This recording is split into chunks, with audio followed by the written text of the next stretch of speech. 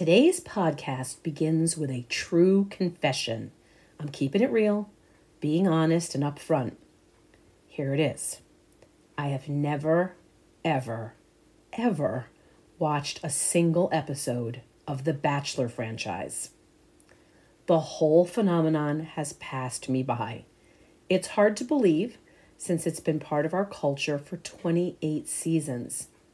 And here we are in 2023, and I am quite intrigued for the first time ever by the latest Bachelor, Mr. Gary Turner.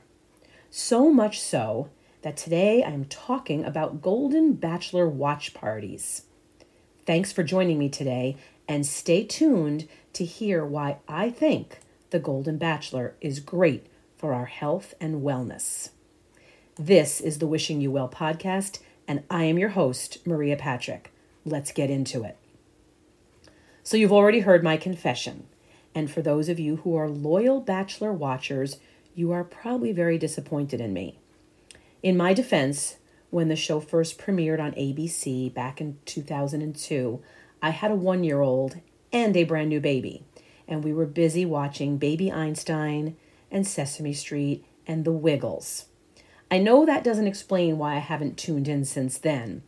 All I can say is that my version of reality TV was and still is The American Idol, which coincidentally started right around the same time as the Bachelor franchise. For those of you who've missed all of the Bachelor excitement and intrigue like I have, here's a very brief recap. The show started with Bachelor Alex Michael, a Harvard grad and management consultant, who was presented with the difficult choice of narrowing down a field of 25 eligible women by handing roses to those he wanted to get to know better, and over the course of many weeks, gradually eliminate them one by one until the ultimate love connection was made in the end, culminating with a romantic proposal to the one. From what I have heard, it's not always all roses and champagne. Each season since then seems to have been filled with its own drama, conflict, and controversies.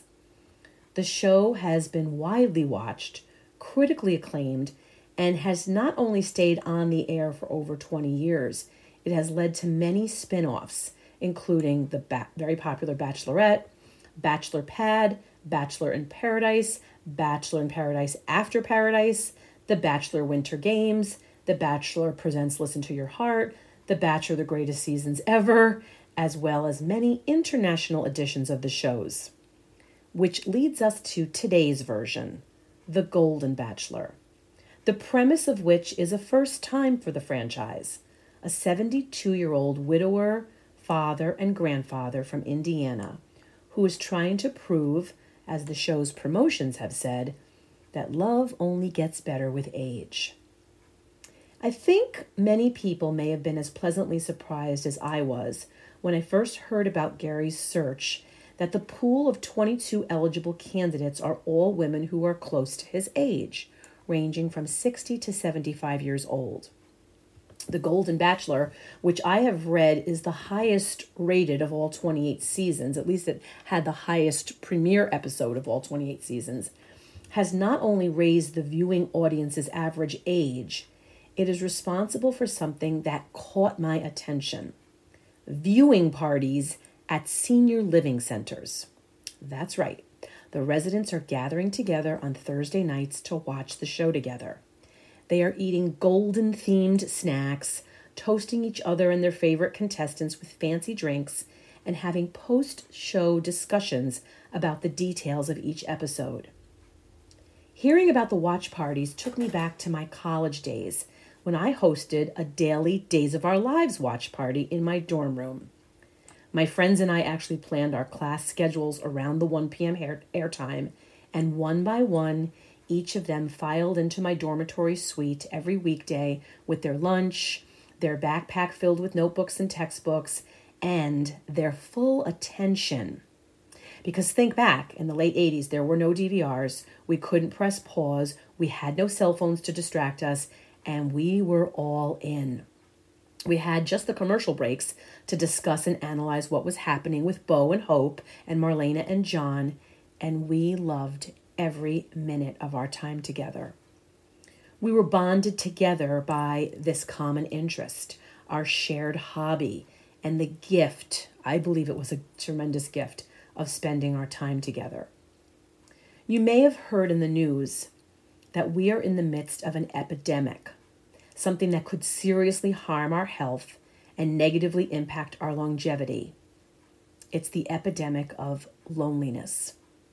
In fact, earlier this year, the United States Surgeon General, Dr. Vivek Murthy, released a Surgeon General advisory calling our attention to the public health crisis of loneliness, isolation, and the lack of connection in our country. The report said that even prior to the COVID-19 pandemic and subsequent lockdowns, approximately half of the United States adults reported experiencing significant and measurable levels of loneliness. Dr. Murthy said that being disconnected affects not only our mental and physical health fundamentally, but also our societal health. The report went on to say that loneliness and isolation increase the risk for the development of the mental challenges that we are experiencing in our lives. And it cited studies that have shown that lacking personal and social connections can increase the risk for premature death, comparable in levels to smoking daily.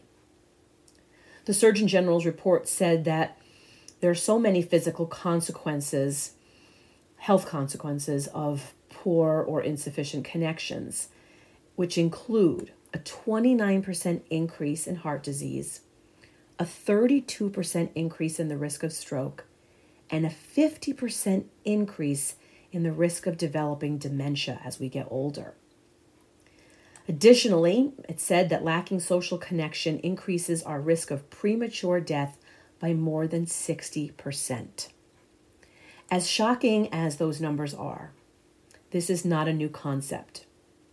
There's actually a famous book that was written about loneliness over 20 years ago by Robert Putnam, a Harvard professor, and it was entitled Bowling Alone. You may know of it, The Collapse and Revival of American Community. Putnam wrote about the reduction at that time, this is the year 2000, in all the forms of in-person social connections which Americans had used for years to enrich their lives. He said it showed up in so many different places, not just a decreased voter turnout, but also lower attendance at public meetings.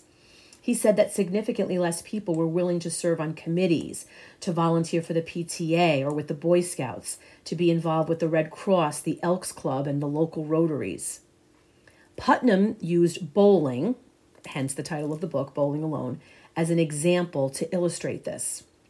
He said that although the number of people who bowled had increased over the past 20 years before he published the book, the number of people who bowled in leagues had significantly decreased.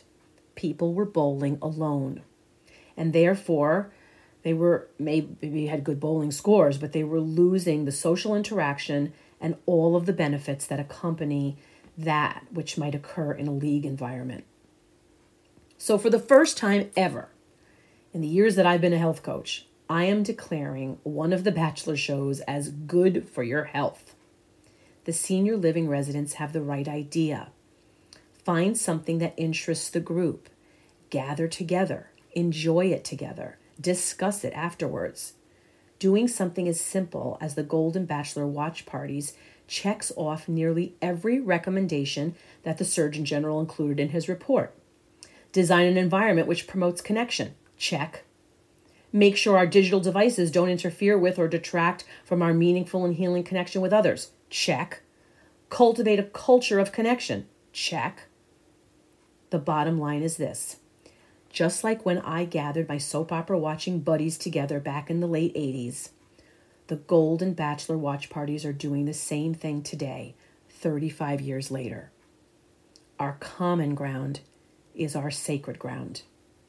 If we put in the effort to find out what we have in common and then commit time and space to these connections, both our mental and physical health will improve. We can be doing our part to put an end to the loneliness epidemic. And we might even find some excitement and inspiration along the way just like the seniors are doing at their watch parties. I don't bowl alone, but I do knit alone. Perhaps I will finally take the plunge and bring myself and my knitting basket to one of those public knitting circles. I've resisted doing so up until now because I fear that I'll be sitting in between people who are far more accomplished than I am. What a terrible excuse that is. Imagine all the tips and inspiration I could pick up if I only allowed myself the opportunity to do so. So what's it going to be for you? How about joining a mall walking group instead of walking alone? Or going to a local Zumba class instead of dusting off your old videotape at home? Or joining in on one of my Zoom Qigong classes? Even though you may be alone on your end of the computer, we are connected and doing something wonderful for our health together. Our common ground is our sacred ground. There are no shortage of opportunities out there to find social engagement, interaction, and the antidote to feeling lonely. We just have to simply take the time to look for them. Local cooking classes. I actually am taking one in a couple of weeks on my birthday. Craft sessions at your hometown Michael's store. Food pantries looking for volunteers. Even firehouses which would welcome your visit with a plate of freshly baked cookies or brownies. My husband and I recently went to one of Pottery Barn's free decorating classes together. It was a topic very near and dear to my heart. Decorating the Christmas tree. I could have had the attitude of, I've been tree decorating my entire life. What new things could I learn? Or I put up and decorate 12 trees every year. I actually do that. What could I possibly learn? I'm happy to say that I set aside my stinking thinking and went to that class.